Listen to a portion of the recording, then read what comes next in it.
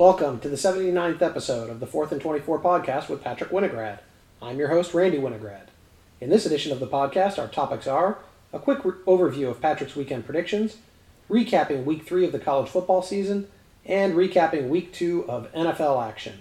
Let's jump right in with a look back at Patrick's weekend predictions, which are posted every Thursday on our website, 4thand24.com, and we will start in Major League Baseball, where Patrick went 3-1 in his prediction of Major League Baseball weekend series. In NCAA football action, Patrick went 3-1 with his predictions. And in the NFL, Patrick went 3-1 in his weekend game predictions.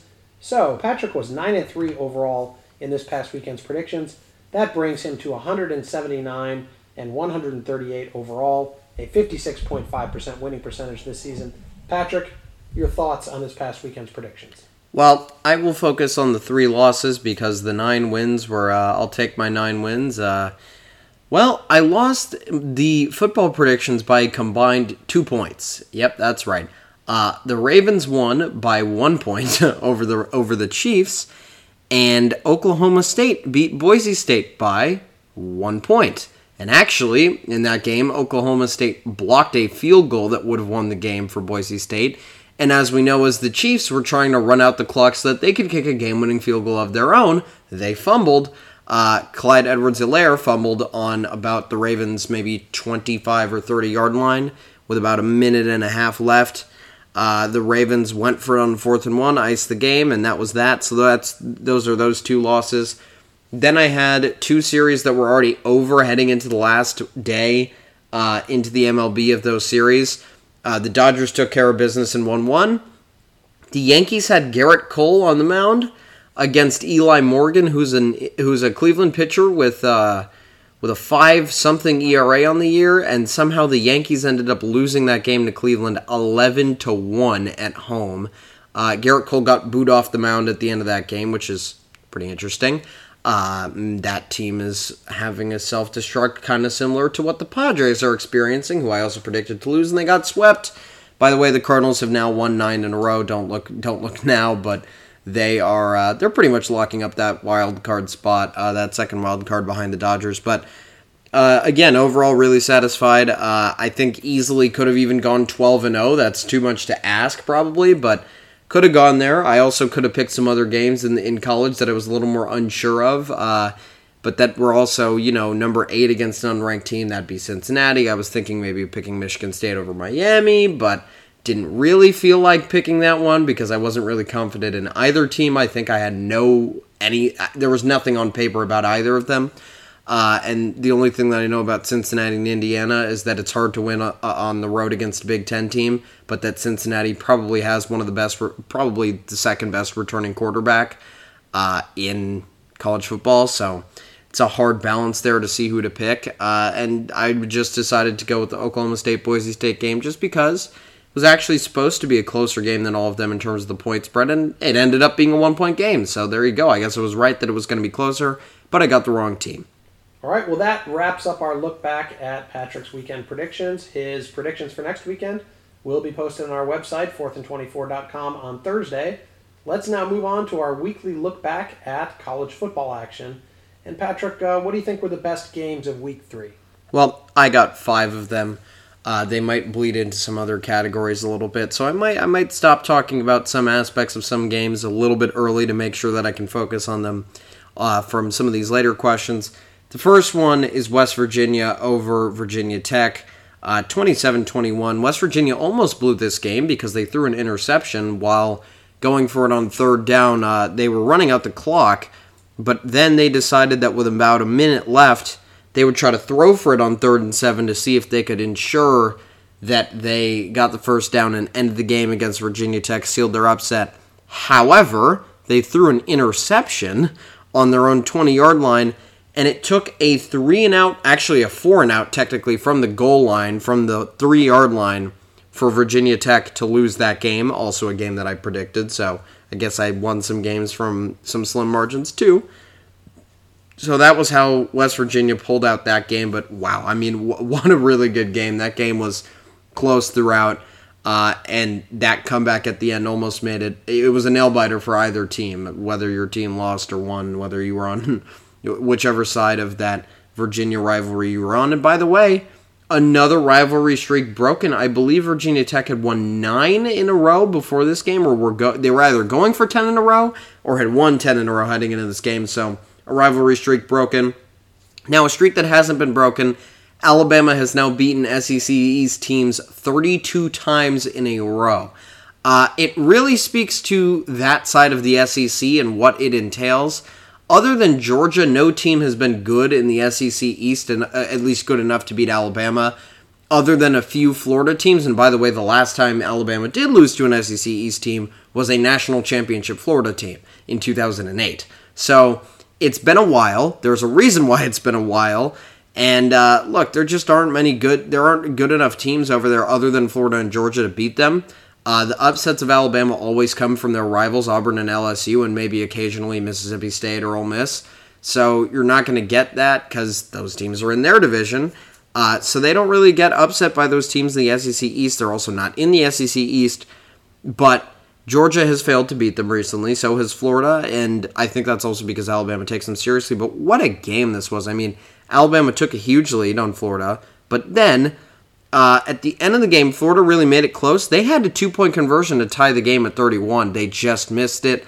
Alabama got a few first downs to ice the game. Florida tried some, Hail Mary stuff, but could not get it. Yeah, tried everything in the books, but they couldn't get it.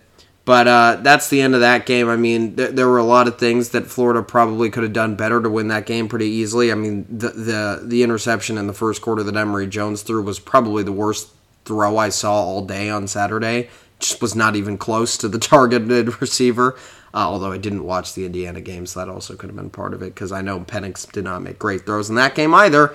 But speaking of that Indiana game, even though I admitted that I did not watch it, I was following it throughout. Cincinnati with their 38-24 win over Indiana. Indiana was up 14-0. So if you want to go in basketball terms, or in a more common basketball term, Cincinnati went on a 38-10 run to close out this game and to win on the road in a Big Ten venue, while the fans in the student section were pulling out bleacher planks. Go find that on Twitter if you haven't already. It's pretty interesting. Interesting tradition Indiana has now. Yeah, that's been a tradition for 2 weeks, so not much of a tradition yet, I guess. Our stadium in a loss. Yeah, and it might not stick, but at least it's when they're up 14-0 and they're not doing it out of anger. I think the maintenance crew there will be a little bit happier if they're only doing it because they're happy and they're only going to do it once per game. But other than the bleacher plank tearing out part of the game, Cincinnati really did have to fight to win this game, and I think they showed exactly what people thought they could be made of. And look, the way the playoff is shaping up right now, it is really wide open. Oregon and, I mean, the mainstays just aren't there. There's Alabama, there's Georgia, but we probably know that one of those teams most likely won't make it from losing to each other in the SEC championship game. It's possible that they're both undefeated heading into that game, and then the team who loses just gets the 4th seed, but I don't think the playoff would let those teams play 2 weeks in a row. It'd be very strange. So we'd have to see who'd get jammed into that spot by the end of the season. But because of the fact that this season is so wide open, Cincinnati could slot in. They could be one of those teams that get through that little jam there. And by the way, Iowa's going to have some tough games. We don't know who's going to win the other division of the Big Ten and come out and probably beat Iowa, to be quite honest. And then you got Oregon in there. There's a lot of teams. The mainstays aren't there. So there is room finally for a team like Cincinnati to get in, because the last 3-4 years it's been Clemson, Ohio State, Alabama, and take your pick. But Cincinnati, even going undefeated, hasn't had enough on their resume to get in there. It's been a Notre Dame. It's been any other team. It's been an SEC team. It's been it's been Oklahoma a few times. So, by the way, Oklahoma isn't looking too great, but that's another topic. The next best game was Penn State Auburn. I think we all expected it to be a great game. So look, it really just was a great whiteout game. Finally, a team actually put up a pretty good fight against Penn State in a whiteout game. Probably the best that I've seen since Ohio State with winning a game there. Some teams have won some other games. Some teams have made it close towards the end of the game. Michigan dropped a game-tying touchdown 2 years ago. Yeah, exactly. That's what I was referring to there. But most of the time Penn State does come out with the wins, at least recently, since they've gotten a little bit better. When they started this tradition, they were not as good as a team and sometimes lost these games, but now they seem to be able to beat anybody that's solidly within their range of a team that, within their range, really, in terms of where they stand in the season that any given year. Teams above them, maybe not so much, but Auburn is definitely a worse team than Penn State. They're not a bad team at all, but Penn State is a really good team, and Auburn's just a good team. So Penn State, still, that game was exciting. It was fun. There were a lot of turns in it. I think people thought for a while that Auburn might have a chance just because they had the lead in the first quarter after Penn State didn't get it on a fourth down that they went for, which is a huge momentum swing really early in the game. It was actually on the first drive. But still, Penn State comes out with the win. And the last game is BYU versus Arizona State. A lot of fun plays in this game. Every single BYU against Pac-12 game this year so far has been fun. By the way, they might as well join the Pac-12. Oh, wait, they're joining the Big 12. Well, that's a different discussion, but they have played literally only 3 Pac-12 teams to open the season. And look, they're doing quite well against them. They're 3-0 against them. This one being the best team of them all, apparently. Beating Arizona State 27-17, though, was a very interesting, fun game. Arizona State could have won the game. They just had a lot of turnovers, but that's something that we'll talk about a little bit later more. All right, well, 2 games you didn't mention. Friday night games are usually dogs, and we had 2 exciting games on Friday night with UCF and Louisville and Maryland, Illinois, both having exciting finishes. Not the most high-profile games, but always nice to have an exciting Friday matchup. Let's move on. What about your biggest upsets of the weekend? Well, I think it's obvious. Fresno State beating UCLA on the road. Nobody saw that coming. Nobody saw the game. Well, that's also true. But nobody saw it coming. Nobody can tell you that they predicted it. And if they do, just tell them that they shouldn't predict any games anymore because that's not... You can get a pick right but still not be good at picking games. That would be one of them. Look, 40-37, Fresno State beats UCLA. Zach Charbonnet only has 6 carries in this game, which is something that I've been questioning and still contemplating of how does your best player never touch the ball? And 3 of them were on the first drive where they were in the red zone and he just got touchdowns off of them. So I can't really explain to you why or how that happened, but Fresno State made a great comeback on the road. And by the way, going to talk about it a little bit later, but there are a lot of teams who have been beating up on the Pac-12 so far this season. They're very specific teams who have played multiple teams and are doing very well against anybody, no matter who they play. But the second upset, we talked about West Virginia before, but I would still like to mention that was a big upset, an unranked team beating number 15. And by the way, West Virginia still isn't even ranked because of their loss to Maryland. Nobody is ranking them because they're still 2-1 in the season. There are plenty of 3-0 teams. And then Michigan State over Miami, just because the margin of that game was ridiculous. 38-17 on the road. Michigan State beats a ranked Miami team, which we can debate whether they should have been ranked or not. You had them ranked higher than me, even though I convinced you to move them all the way down from, I think, 14 that you initially had them at the beginning of the week. And then I told you, have you seen the team that just beat App State by 2? They'll be moving down a lot this week. Yeah, safe to say they will not be ranked this week. I don't even think that's spoiling too much there. But I mean, as I said, West Virginia is not even ranked in the AP poll because there are a lot of 2-1 teams. There are also a lot of 3-0 teams. The 3-0 teams deserve to be ranked. Miami is 2-1 and lost by 21 at home. So Miami not looking great, but that's a good upset. That's a good win by Michigan State. Really showing balance on both ends of the field. Great running game, great passing game. Also turned D'Eriq King over twice. All right, what about your most disappointing teams from last weekend? I'll go with a lot of teams that actually won their games so far. Oklahoma for barely beating Nebraska. Yeah, the score was 23-9 for a while, and Nebraska only made it 23-16 at the end, but it was also only 7-3 at the half, and I would like to remind people that Illinois made a comeback win against Nebraska, and still only has 2 wins on the whole season because they also lost to Maryland after giving up a lead and making a bunch of dumb plays and not knowing how to manage the clock at all. And they also lost to UTSA at home. So keep in mind that Nebraska is not a good team. Don't let anybody make you believe that Nebraska is good. This is a 2-2 team because they're bad. They haven't played anybody other than the 2 teams they lost to, but it shouldn't be close. Oklahoma should not be close with a team this bad. Nebraska's defense is not good enough to hold Oklahoma to 23 points. Maybe their offense is good enough to manufacture 16 points against any Big 12 defense. That's not that many points, but 23 points only to score from Oklahoma is just such a low number. It was a really bad showing by them. Then I'll go to another team in the top 10. Ohio State, look, for not having a real bounce-back week, that was really disappointing to me. Most teams, after they lose, play a lot better the next week, regardless of the result. Ohio State didn't. TreVeyon Henderson played a lot better than anybody else on any team pretty much in the whole country did this week for a bounce-back, but the rest of the team didn't show up. And this 41-20 scoreline is pretty deceiving because this game was a one-possession game in the fourth quarter with about 6 minutes left. So Tulsa actually had a chance to win this game, and mind you, Tulsa is 0-2 on the season heading into this game, now 0-3. This game, I mean, they should have blown them out. I mean, look at every other team in the Big Ten and look at what they're doing with their crappy opponents that they're playing when they play them. Michigan won by 60. So Ohio State should be doing the same thing. They were actually favored by more heading into their game. So again, this was a letdown, and this performance probably would have led to them losing to a Big Ten team, honestly. Maybe not some of the bad teams in the Big Ten, but if they played like this against Michigan, if they played like this against Michigan State or Penn State or even probably Iowa, obviously Iowa, but even probably Wisconsin and Indiana, they'd lose to any of those teams for sure.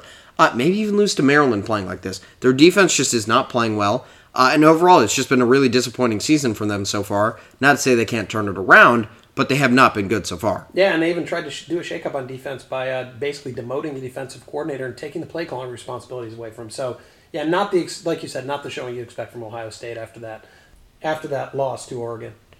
The next team that I'll mention is Arizona State for their sloppy play against BYU. 4 turnovers. They lost 27-17. If you had 4 extra possessions in that game, you probably would have won that game.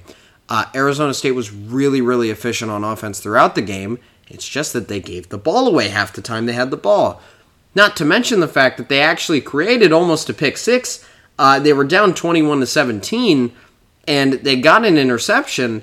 They returned it all the way to the 10, and the linebacker who was carrying the ball got chased down by the running back of BYU, who punched the ball out and got a fumble recovery on BYU's own 10 after an interception by Arizona State. That should have been a pick six. That should have given them the lead. But instead, another turnover gives BYU the ball. By the way, they get a negative 60-yard play, but still get a first down out of it on a third down after an ill-advised throw by their quarterback, drive down the field, score a touchdown, ice the game. So, again, Arizona State playing really sloppy. They don't deserve any credit for how they played. It could have been... They easily should have won this game. The last team I will say for the most disappointing teams is just UCLA for their loss. I mean, after all the hype you've had, this was a week where you could keep it going. The team you were playing on the other side is not nearly as talented as you, regardless of what they've done in the rest of the season. Fresno State is not good enough to beat UCLA on the road unless UCLA lets it happen, and they just let it happen this week. All right, well, let's do the flip side. Most impressive teams. Ole Miss for scoring at will, at absolute will of anything. I mean, you cannot do anything to stop this team other than just have more talent and hope that they throw incompletions and make bad blocks when they try to run the ball. Other than that, there's nothing that stops this team. They have a really bad third down conversion percentage, but they never get to third down, so it doesn't even matter. Ole Miss scored 61 points in this game. They scored 43 in their opener, and I believe they also scored 50 in the next game after that. So, good luck stopping Ole Miss, and guess who's next for Ole Miss? Bye week? Alabama.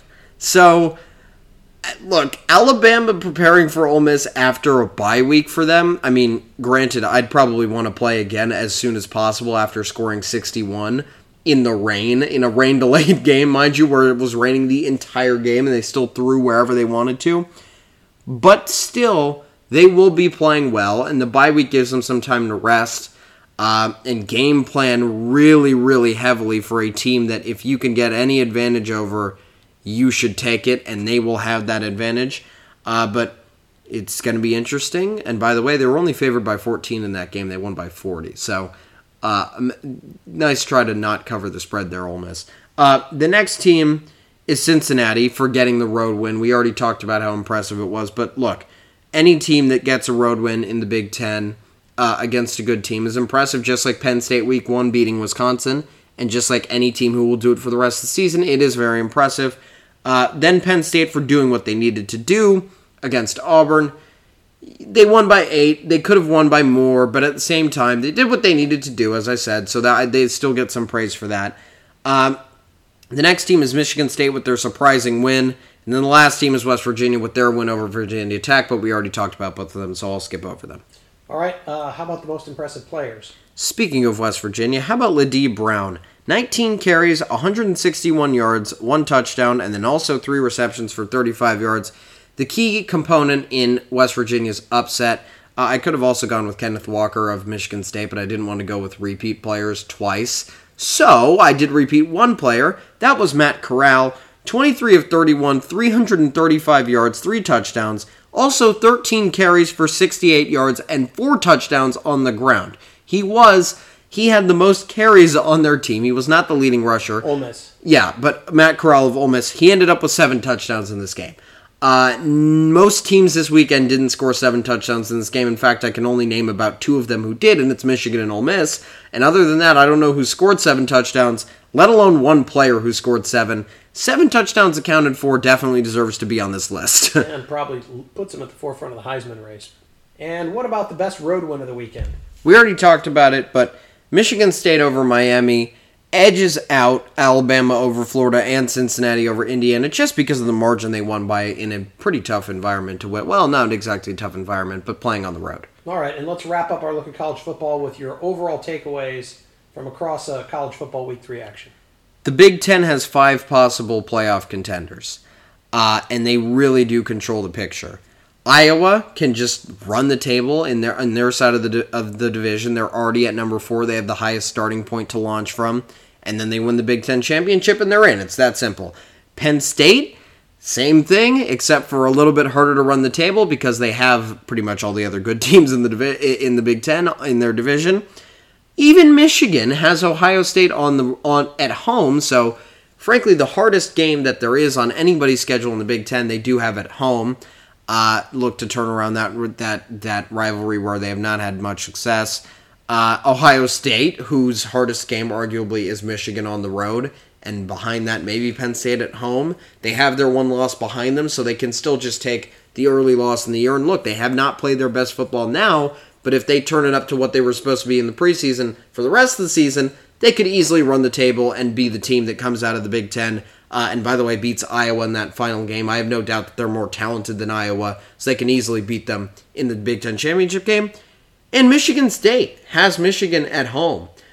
So Michigan State, I haven't looked at the rest of their schedule, but I know they have that Michigan game at home.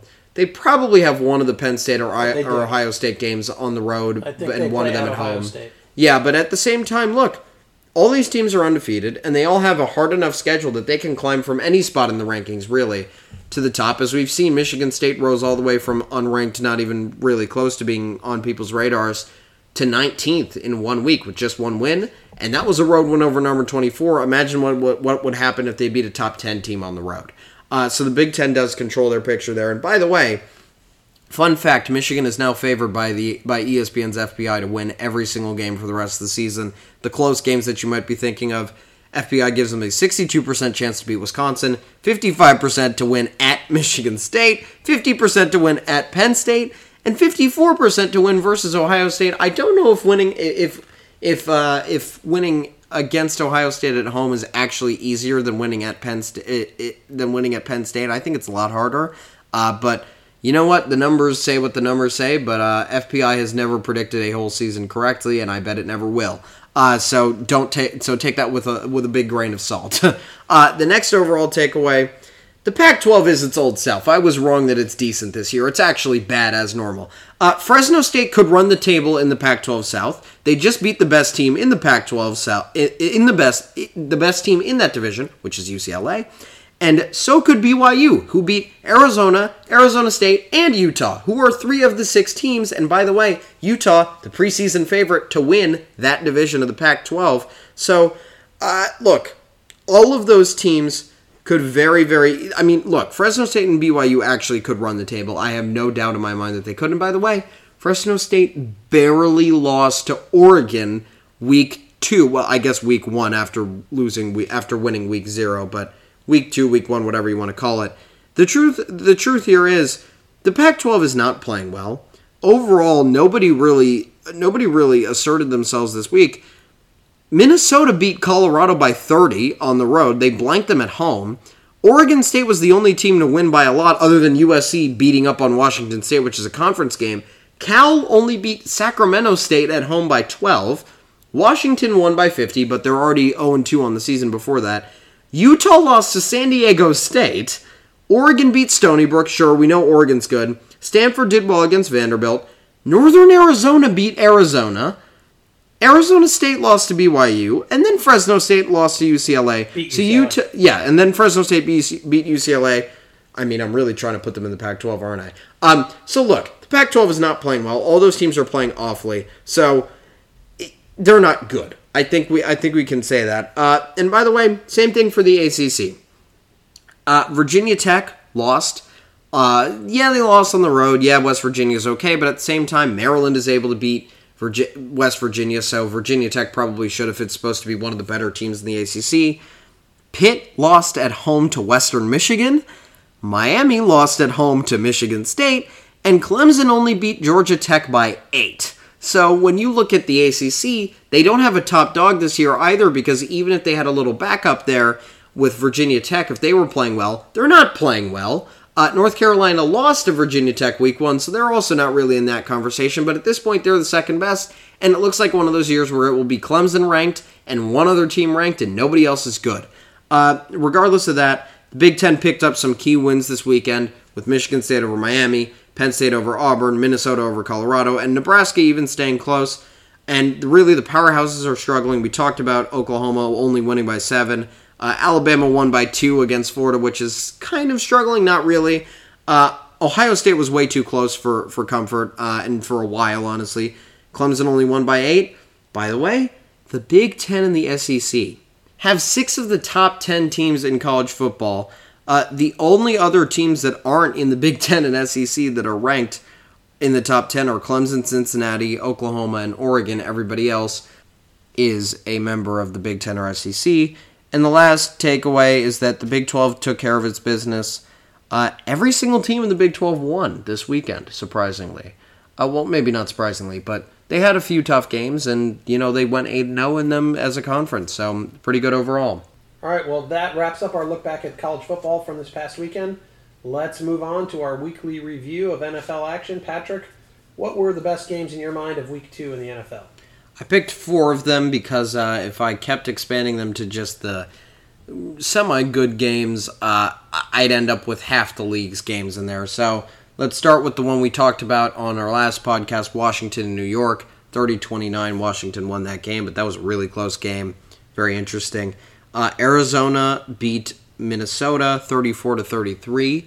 Another 1-point game that was it was pretty interesting throughout the game too.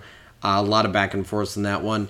Baltimore beat Kansas City by 1, 36-35. So again, another 1-point game. 3 1-point games this weekend. And then the last one is Tennessee beating Seattle 33-30 in overtime. The only overtime game of the week, so obviously that one gets a mention there. Really just some good games all around. It's just all the back and forth. And if you look at it, out of the 4 games I mentioned, the lowest score is 29.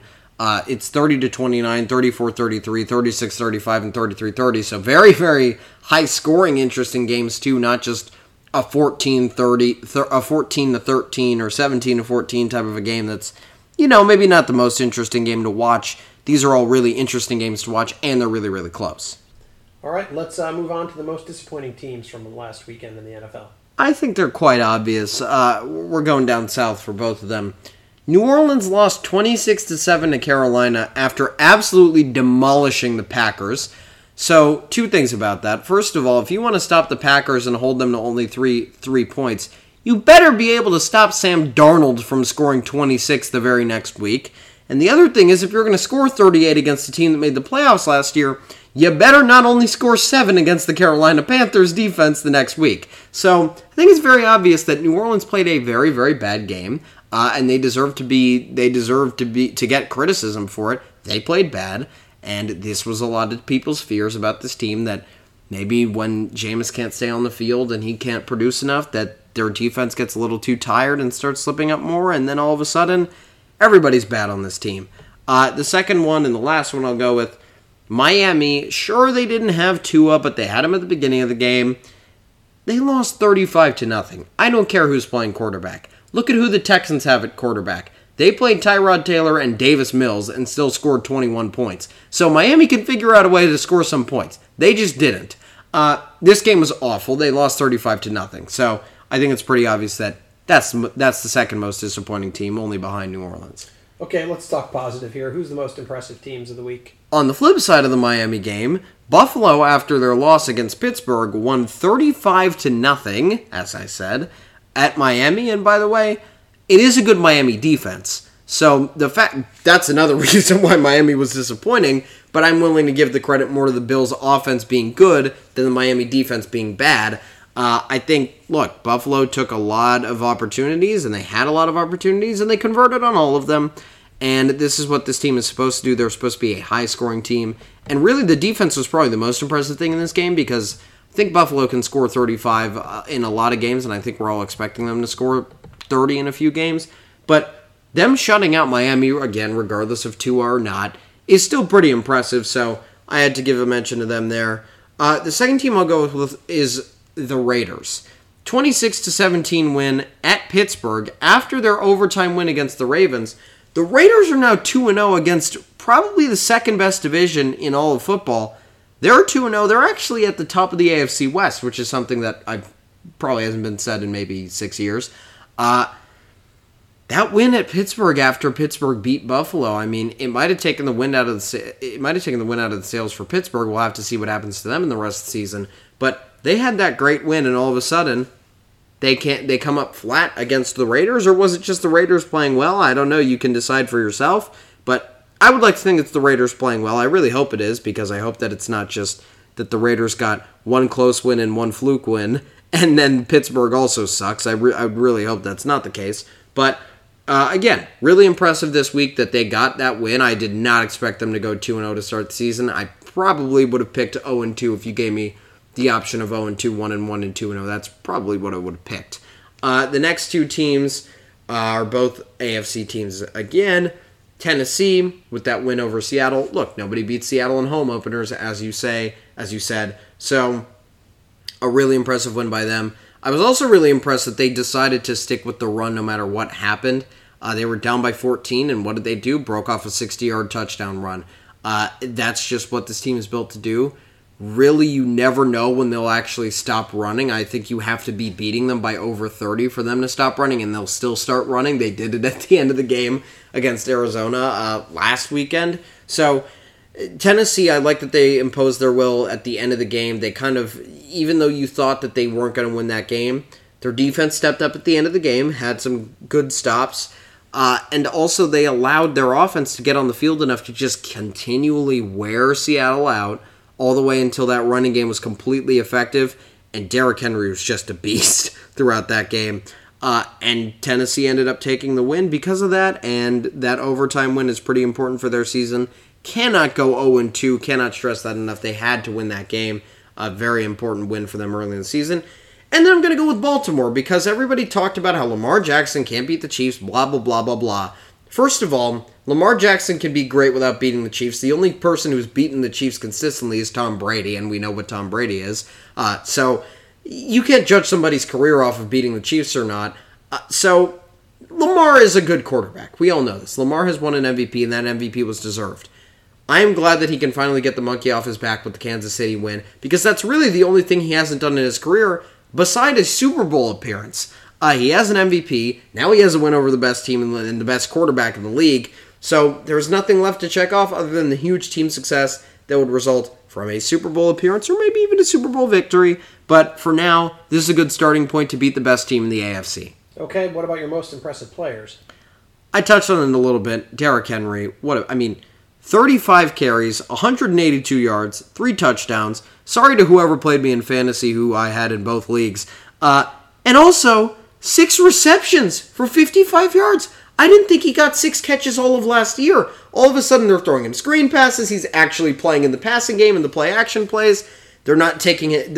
He's not taking downs off to let the other running backs in to catch passes for him. He's catching passes. And by the way, he didn't drop any. It's not like he has drop issues. It's not like he ever had them. It's just that he is a typical power back, but really is all around back because he's pretty fast too. But just this performance is ridiculous. You don't see this every day. This basically never happens that a guy is this dominant with 3 touchdowns. 35 carries is ridiculous. I mean, I didn't actually write him here, but Aaron Jones was probably one of the best players this week. He scored 4 touchdowns with 23 touches. Derrick Henry had 41 touches in this game. It's just crazy that he can carry all this workload. And then the second player is Cooper Kupp. 9 receptions, 163 yards, 2 touchdowns in the Rams win over the Colts. Matthew Stafford really likes Cooper Kupp. I think we can say that after the first 2 weeks very, very confidently. Cooper Kupp likes Matthew Stafford, too. I agree. By the way, I think Jared Goff also liked Cooper Kupp because Cooper Kupp led every single yards after catch, yards after contact, and the third down yardage stats for a while. But I think now it's gonna get even bigger, his lead, because Matt Stafford is loving throwing to him for whatever reason. I don't know if it's just the type of routes that he's running that Stafford's more comfortable with.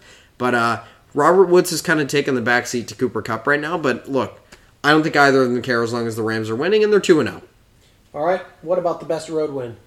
We mentioned it earlier, Tennessee over Seattle at one of the hardest places to win, probably the hardest place to win in all of the NFL.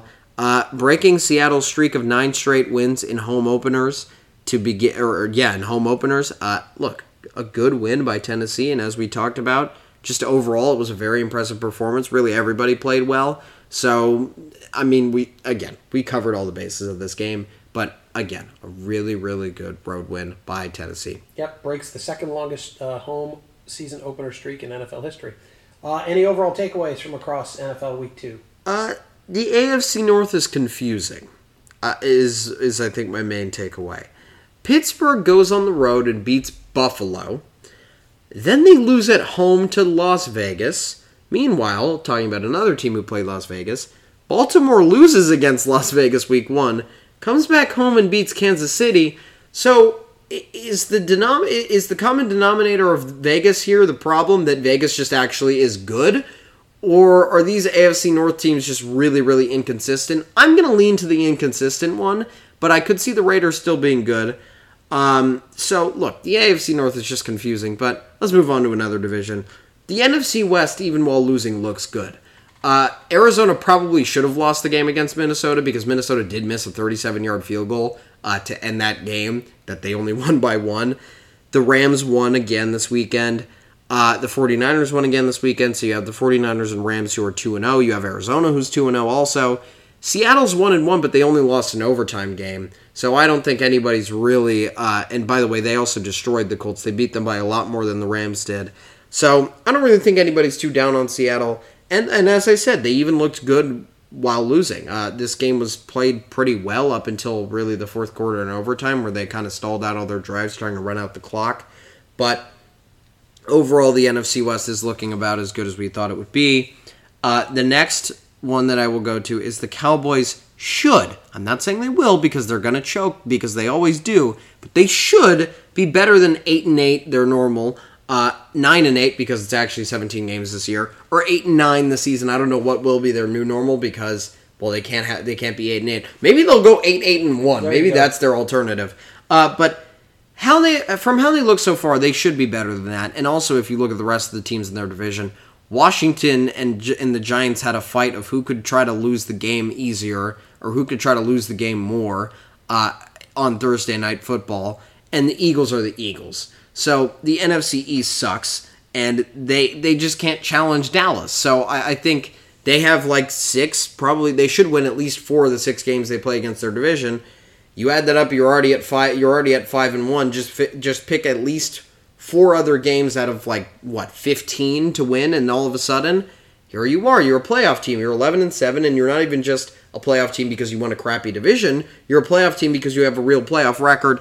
I think they should be better, but we'll have to see throughout the year. I think the Raiders could finally have their year. I've been talking about how maybe the other teams they're playing are just inconsistent, but it doesn't matter how inconsistent they are. These are NFL teams. They don't go up and down that much.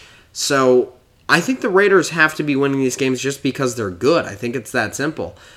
They might not continue to beat teams like the Steelers on the road or the Ravens at home throughout the season. I don't have them beating the Chiefs when they play them later in the year or anything like that. But they still might be good enough to maybe take one game off the Chiefs. They actually did it last year. They're probably good enough to split the series with the Chargers, and probably do the same with the Broncos. Maybe even beat the Broncos twice this year. So when you look at it like that, they have 2 wins over some hard teams in the rest of the AFC. They can get some wins against their own division. Maybe they could make a playoff run. It could be finally their year. And the last one, Minnesota's heartbroken twice. They lost an overtime game after, well, actually, they tried to ice the kicker. The kicker missed the original kick for Cincinnati in week 1. He missed a 52-yarder, but they called the timeout. So then he re-kicked, made the 52-yarder, sent it into overtime, then made a 47-yard field goal to win the game. Then this week, they miss a 37-yard field goal to lose the game. Give up now, you're not making the playoffs, you're cursed. It's just that simple. Minnesota's a cursed team right now. So good luck. Probably I'll give them 6-11 on the season. Yeah, well, they are in the Lions division, so there's 2. No, not even that. 6-11, trust me. Okay. It'll happen. All right, well, that wraps up this edition of the 4th and 24 podcast. Please be sure to check out our next podcast, which will be on Friday, September 24th. Where we will have our weekly analysis of MLB action and other important news from the world of sports. In the meantime, please be sure to check out Patrick's additional content, including his picks for next weekend's games, his predictions for the entire college football and NFL seasons, the 3rd installment of our college football top 25 poll on Tuesday, and Patrick's MLB power rankings updates, which are posted on Saturdays. All of that content is on our website, 4thand24.com. That's the number 4, THAND, the number 24.com. Thank you for listening.